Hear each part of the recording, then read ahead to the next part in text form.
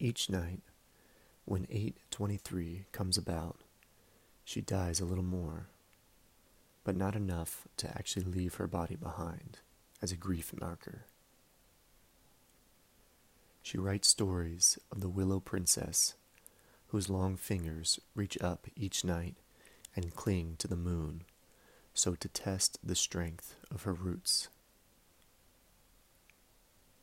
With colored inks, she draws images of animals that might be her little ones' next lives, and by midnight she places them on the crosswalk curb, exiting the playground.